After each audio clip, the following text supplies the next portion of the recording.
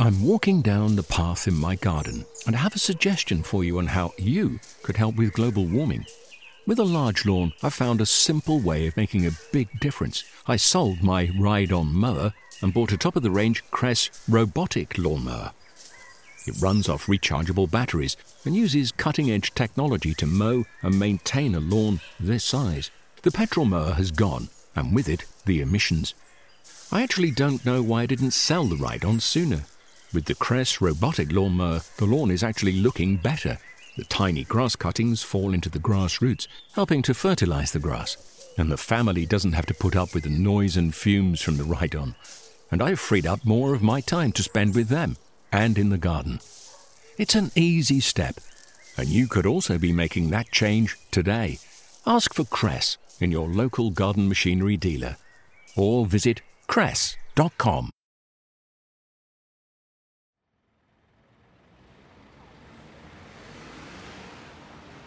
I think one of Wisteria's very special abilities is the way it clothes and gives dignity and mystery to a house. When I moved there, it was bare concrete, nothing else, not even a single brick laid down. So straight away I had some sort of a vision, and I envisioned how I could turn it into like a productive space. I thought that urban wildlife needed some sort of champion of its own, and I guess that's, in a way, what I set out to be. As more and more of us flock to cities and live ever closer together, it's becoming rarer to have a garden, let alone a space big enough to hold all of our lofty plant dreams. But of course, there's always room to grow. We've just got to get crafty about it. So for this week's show, we're delving into the natural world of cities, looking at how best to grow our favourite plants with limited space and to treasure the diverse flora and fauna of our cityscapes. Author Ben Dark will share his love for the wisteria embellishing urban front gardens. Urban farmer Alessandro Vitali, who you might know as Spicy Moustache from his presence on social media, will take us through his tips and tricks for growing vertically in whatever space you've got. Before author and amateur urban naturalist Bob Gilbert shares his thoughts on the sounds of London's trees. But that's not all. We're ending the show with a touching tribute from Daisy Payne on what she's doing in honour of Celebration Day this May. You're listening to Gardening with the RHS with me, Guy Barter. One of my favourite things about this time of year is the cascading blooms of wisteria that come into form as the weather warms. They're a cottage garden staple, but I must admit I have a particular soft spot for the wisteria adorning the front gardens of city homes. Something about the blue and purple petals against grey stone and earthy tones of bricks. It's simply stunning, a respite from the noisy drab concrete jungle. But enough from me. Let's turn it over to gardener and author Ben Dark to get his expert opinion on all things wisteria. When I was younger, my parents grew a wisteria up the side of their house. And like most people who grow wisteria in that position, they were engaged in a constant battle to stop the thing reaching the gutter, ripping it off and climbing out along the telephone wire. While I was waiting from the ground, willing this thing on. I wanted to see it reach the wire. I wanted to see what happened when it crossed the wire and reached the telephone pole and the trees beyond. It never made it, but I think I haven't lost that vision of what would happen if we just let this go when I look at wisterias. So I'm always wondering when I see them, if we left that for 5 years, where would it make it to? Would it get to the next house? Would it get over into the back garden, along that fence there, and over into that distant tree? It probably would. They have the most amazing ability to cover whole forests and mountainsides in the wild. I think one of wisteria's very special abilities is the way it clothes and gives dignity and mystery to a house, particularly in these hot, dry springs that we've been having recently, where the garden can start to look very washed out and sun-bleached early. Having a beautiful line of foliage and flower across the house creates something very important beyond the blooms and the green itself. It creates shadow, and shadow is so important in our gardens. It creates areas of romance and interest, and it's the same for a face, I think. If you think of a human face, we like to see a good, strong eyebrow ridge or something because it creates interesting shadows over the eyes and lends definition to areas.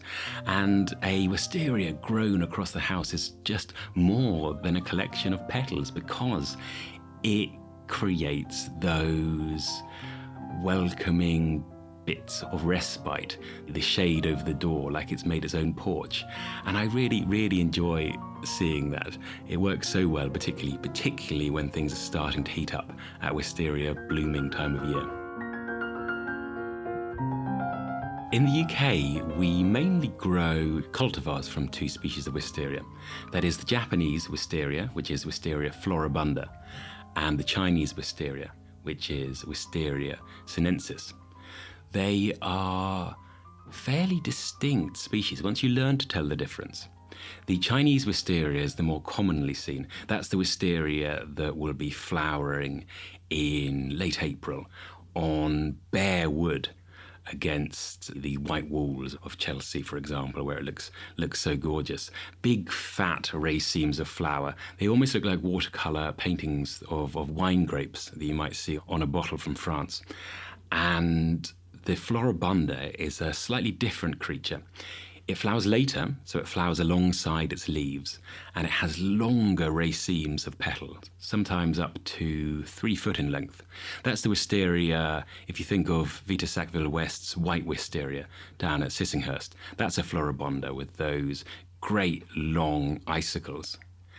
And the way to tell the difference, well, one of the ways to tell the difference is to look at the flowers. It's fairly obvious. If it's long panicles opening with the leaves, then it's a floribunda. If it's fat panicles opened with the wood, the bare wood, it's sinensis. I am somewhat basic in my wisteria tastes, I think. I go for mighty heft of flower rather than delicate elegance. So on a house, I would always choose a sinensis, and I'd probably choose some great big whacking all at once thing like amethyst. It's different if I was planting a pergola or a wisteria walk somewhere where these icicles were going to drift down towards the garden visitor's hedge. Then I'd probably choose a floribunda. That was Ben Dark. If you'd like to learn more about wisteria and dozens of other common garden plants, be sure to read Ben's book, The Grove, A Nature Odyssey in 19½ Front Gardens. You can find a link in our show notes.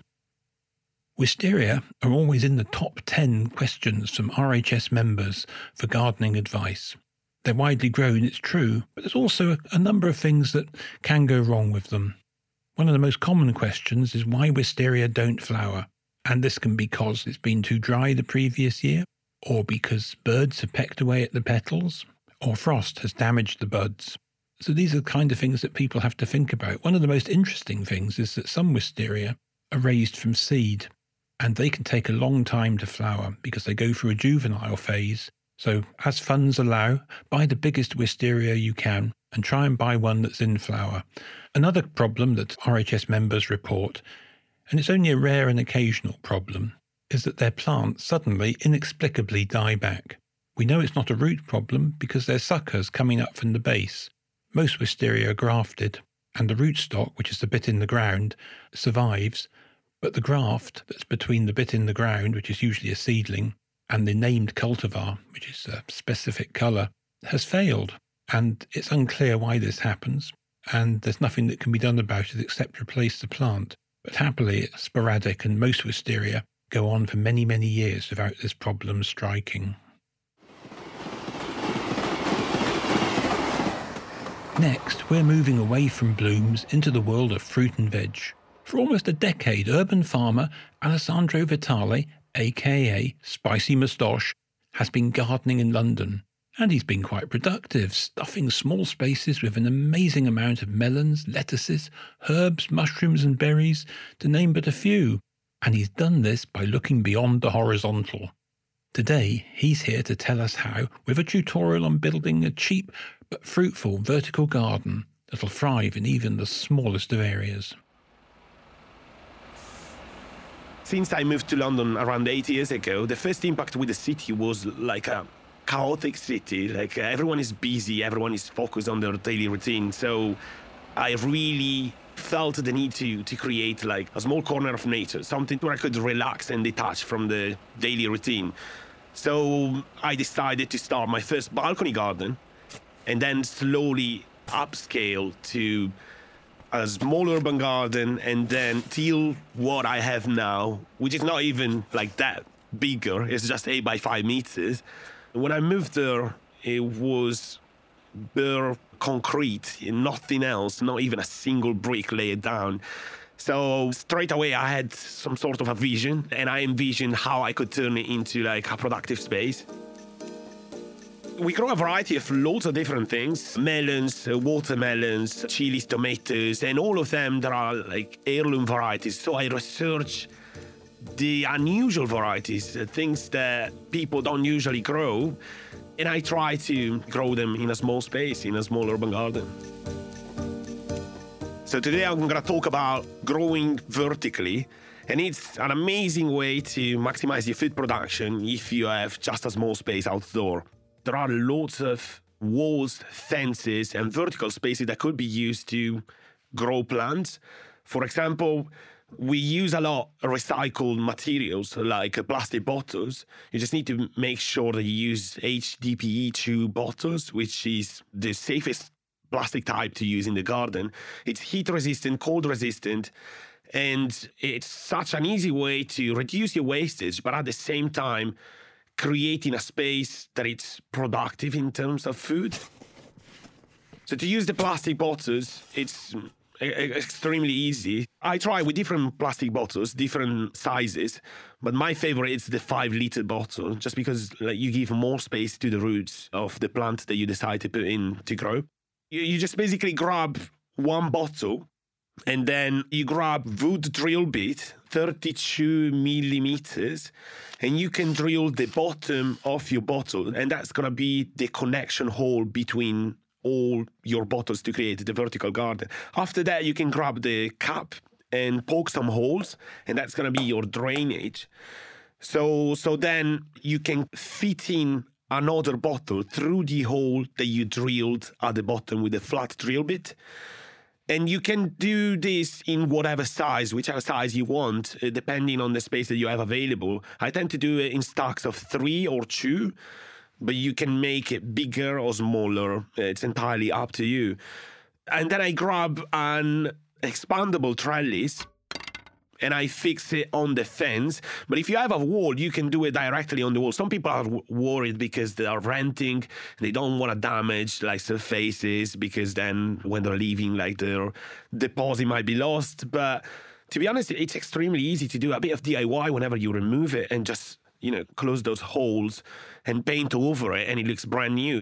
After that, I can just fix this expandable trellis, attach the bottles in a way that are placed vertically on the expandable trellis, put some soil inside and some kind of drainage materials that could be perlite, vermiculite, or even expandable clay.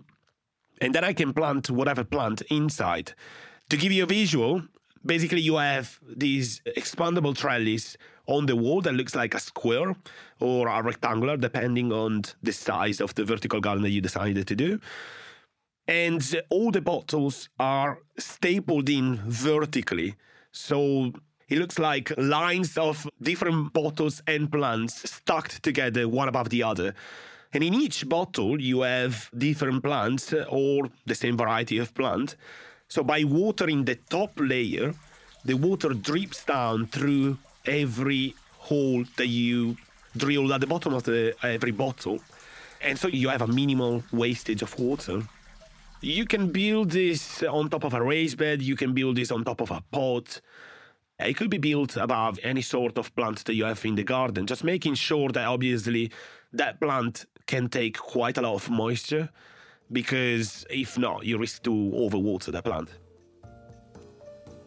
So if I started a similar system today, I would definitely plant strawberries, but also herbs, which slowly will establish, and you will have an amazing vertical herb garden.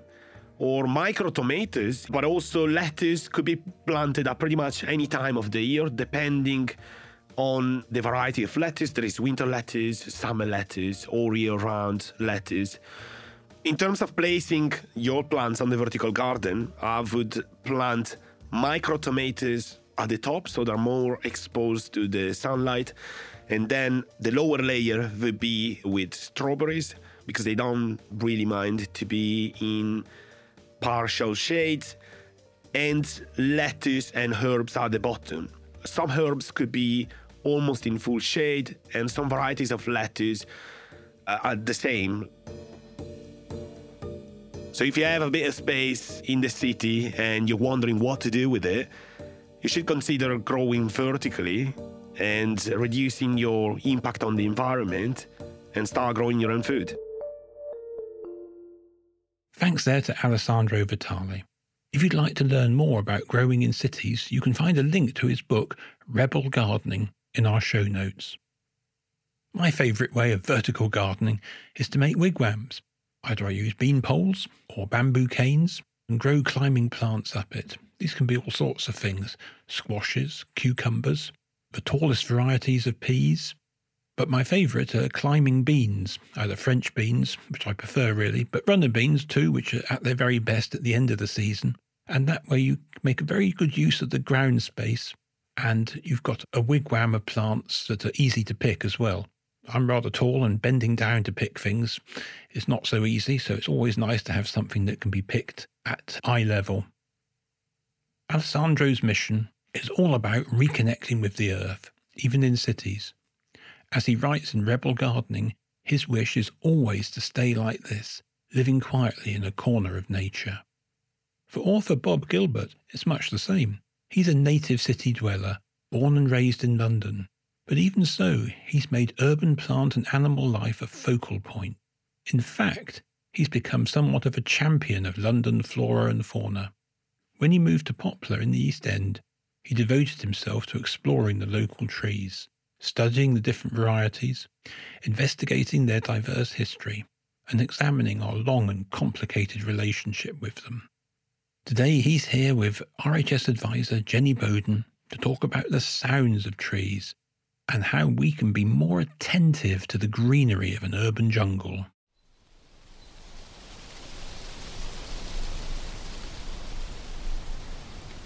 Hi, I'm Jenny Bowden. I'm a horticultural advisor at the RHS, and I'm joined today by Bob Gilbert, author of Ghost Trees, Nature and People in a London Parish. He was also the presenter of a BBC Radio 4 feature called The Susurration of Trees. Thanks for joining me, Bob. Thank you for inviting me. In your book, Ghost Trees, you write, "I had become the recorder of plants that grew in the cracks of pavements or that lived out their brief lives at the base of a lamppost." So what drew you to the flora and fauna of cityscapes, Bob? You know, I remember seeing a blue tit, something as simple as a blue tit, for the first time in Bermondsey, which was where I was brought up, just in the Docklands of South London. And, you know, that bright flash of blue and yellow, it seemed something really exotic, almost tropical. And so many nature books were being written at that time, extolling, you know, the wonders of the Hebrides. But I thought that urban wildlife needed some sort of champion of its own, and I guess that's, in a way, what I set out to be. I really wanted to get this message across that there are riches here. You just have to keep your eyes and your ears open. It's about attentiveness, because it is all here. It's just waiting to be seen. So, I mean, up to 80% of the population live in cities. As more and more of us find ourselves living there, why do you think it is important for us to stop and take in those little micro joys of plant and animal life that you're drawing us towards? To me, it's almost a spiritual discipline. It's a wonderful experience just to be as aware as you can of what is around you, particularly the overlooked, the unexpected in the everyday. It's a wonderful experience, and it's a kind of mindfulness. So there's that aspect to it. But on the other side, as you said, I think the figure in this country, it's 80% of people live in cities.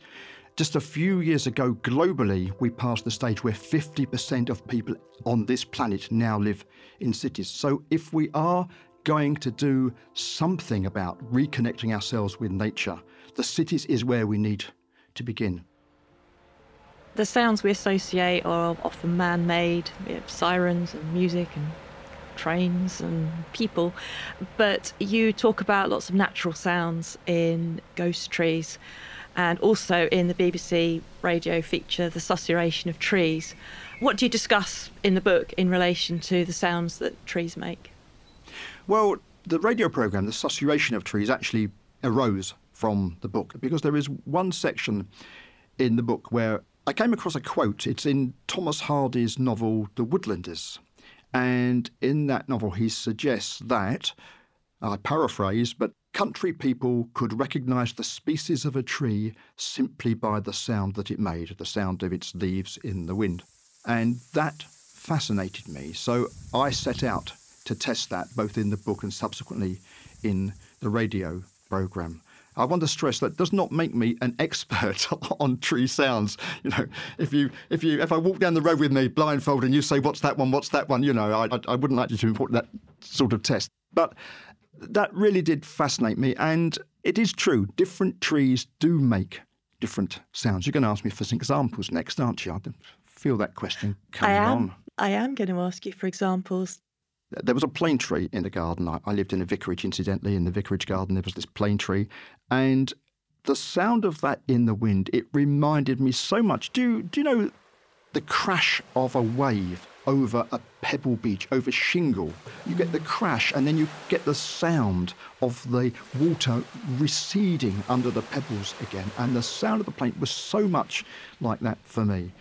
Poplars have particularly structured leaves and leaf stalks, which mean they tremble in the wind when almost no other trees are moving, in even the lightest breeze. So the aspen, for example, has what you describe as a shivering noise. The great hybrid poplars that we grow so commonly around town, they to me are like the sound of running water. The birch, which is much a wispier tree, as you would expect, has a more sibilant, hissing sound. Pines, shall I stop yet? Pines seem to whisper.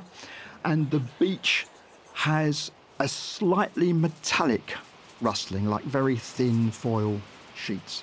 Now, these are my descriptions, and the trees might not have the same sounds or associations for you, but it is a great thing to try and walk through the streets and try and pick up these sounds. And the thing to do is to give each one your own description, not to go on mine, but you can begin to pick up by giving them your own description. And incidentally, that's the way I do birdsong as well. Most of the sounds are to do with water, but you did mention some whispering, which was lovely. I absolutely agree, but pines, they seem to have quite a roar, a soft roar. Yes, I know what you mean. And they remind me of hot places rather than wet places. So I kind of think of them on the heaths around where I come from, down in southwest Surrey, which is lowland heath. And I very much associate pines with that kind of landscape, but also holidays. And so when I hear them, I can also smell hot sand and fallen pine needles and, you know, the oils and resins in the needles. You mentioned holiday, and sounds, I think, are very directly evocative of memories, as are smells, even more so than visual cues. And that's another thing you can do to help you kind of remember a particular sound of a tree. So when I gave you that description of what the plane tree sounded like, breaking against Shingle Beach, to me, that is my childhood. We spent all our summer holidays in a place called Sandgate, just outside Folkestone on the south coast. Every year we went there, and I can see that place. I can see the family on the beach, you know, as I hear that sound in the trees. It takes you right back to those moments It does. of good family holidays. But when you actually tune in and tone your ear in and meditate on the sounds a bit, what do you think we gain from that? If you are just visual, it's like living in one dimension, isn't it? really. And the world is there to be experienced in all five.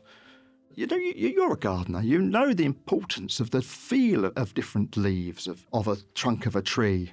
You know the importance of smell. And I taste lots of things. You have to be a little bit careful living in the city what you're picking to taste. But I will pick, jack by the hedge, or I've found mushrooms growing on estate lawns and I will gather those to eat. So it is deepening your experience of the world to be able to experience it in a variety of senses. And incidentally, you locate things by sound. So out walking the dog this morning, I heard a blackcap singing. I mean, that's what a great joy to be walking through Finsbury Park and to be able to hear a blackcap singing. But I wouldn't have known that bird was there if I hadn't located it first by the sound and then gone to look for it. So sound actually help you locate things that visual clues might not immediately reveal are there. So how do you think that taking time to listen to the natural sounds around us can help restore our connection with nature and enhance our experience of living in a city? I mean, life is so stressful, isn't it? I'm not one of these people sitting here telling you this is the way to live, by the way. I have cracked it. I wander around in a permanent, state of heightened awareness. I don't. I live with the same weaknesses and stresses and strains as everybody else. But it is just so good for me when I am stressed, when I'm low, when I'm depressed, to get out there, to walk, to look, but to listen as well. It's just something we all need to do, for our own mental and spiritual health. Well, Bob, thanks so much for joining me today. I've had a really, really interesting conversation with you, and I hope you've enjoyed it too. I've really enjoyed it. Thank you so much for inviting me. That was Bob Gilbert and Jenny Bowden. You can find a link to Bob's book, Ghost Trees, as well as the BBC radio programme he created called The Susurration of Trees, in our show notes. As Bob mentioned, tuning into the natural world around us is almost a spiritual discipline, a grounding experience that simultaneously brings us into the present moment while also conjuring up treasured memories. And because of this, gardening, our practice of caring for and cultivating the earth, can be both a mindful way to work through grief and a great tool to remember and cherish the memories of our loved ones. So for our final story of the day, we're checking in with gardener and TV presenter Daisy Payne on what she's doing in her garden this year for Celebration Day, which is a day dedicated to taking time out to celebrate and remember the lives of those who are no longer with us. So my nanny Sheila, she was like she wasn't even 5 foot. She was like 4 foot something. So she was tiny, but she was incredibly strong-minded, strong-willed, but also really bright and giggly and positive, and she really lit up every single room that she walked in. And she was kind of cheeky, to be honest. She would always be giggling away at something, and those memories are the ones I like to remind myself of. We sadly lost her over a year ago now, and it was really emotional because she was such a brilliant, bright force. And that's why Celebration Day, I think, is so lovely, is because you can really celebrate the lives of people who are no longer, with us.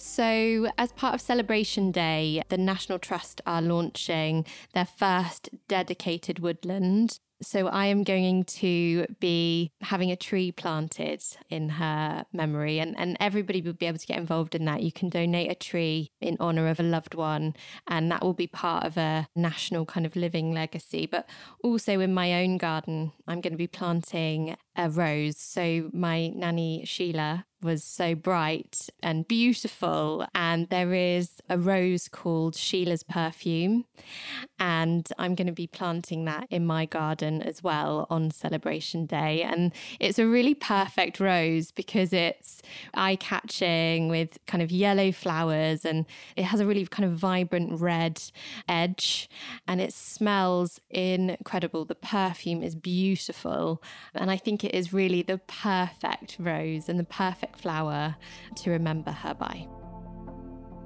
I do wish that she could see my garden today. I think she'd be really proud, and she will love, I am absolutely sure of it, the tree planted. She loved the outdoors, she loved nature, and I actually have 2 robins that visit my garden every single day. So I do kind of like to think that maybe that's my nan and Pomp visiting me just to check in on the garden.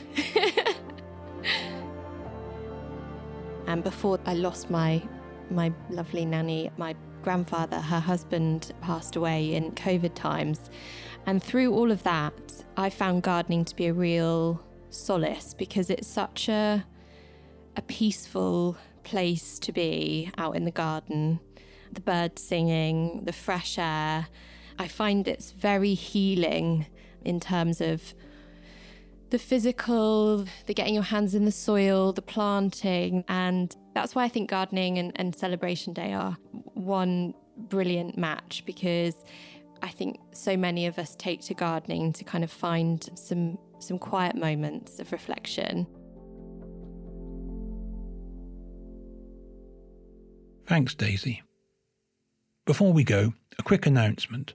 For our August issue of The Garden magazine, we're launching our first ever kids cover competition.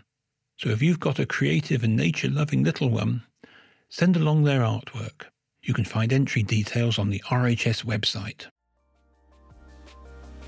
This is what we call a slow spring. So many things that you might have finished in a normal year can be carried on with this week, and that includes planting, whether planting containers or beds and borders or planting in the vegetable garden, and also includes sowing hardy vegetables. It's probably just a little bit early to sow the tender ones like sweet corn, but of course you can raise them indoors if you haven't already. And it's probably a little bit early to plant out certain tender plants, but most things can go out now. Keep an eye on the weather though. If it does freeze, and it can do in northern gardens for quite a while yet, rush out and cover them before the nightfall. That's all for now. So from me, Guy, goodbye and thanks for listening.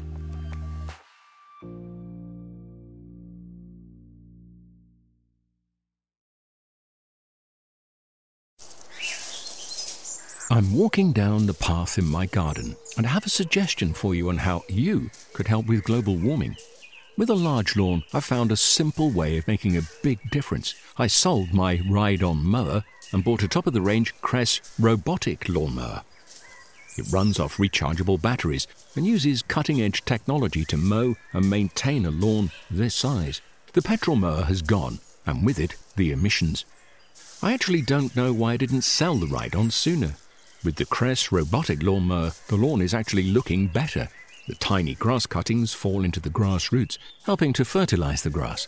And the family doesn't have to put up with the noise and fumes from the ride-on. And I've freed up more of my time to spend with them and in the garden. It's an easy step, and you could also be making that change today. Ask for Cress in your local garden machinery dealer, or visit cress.com. Discover the beauty of an RHS membership all year round. Save 25% off an RHS membership today when paying by direct debit. Prices start at just £55.50. With a membership, you'll gain access to an array of special events at our gardens all year round. Be the first to know about RHS flower shows and get exclusive member-only days, plus reduced rate tickets.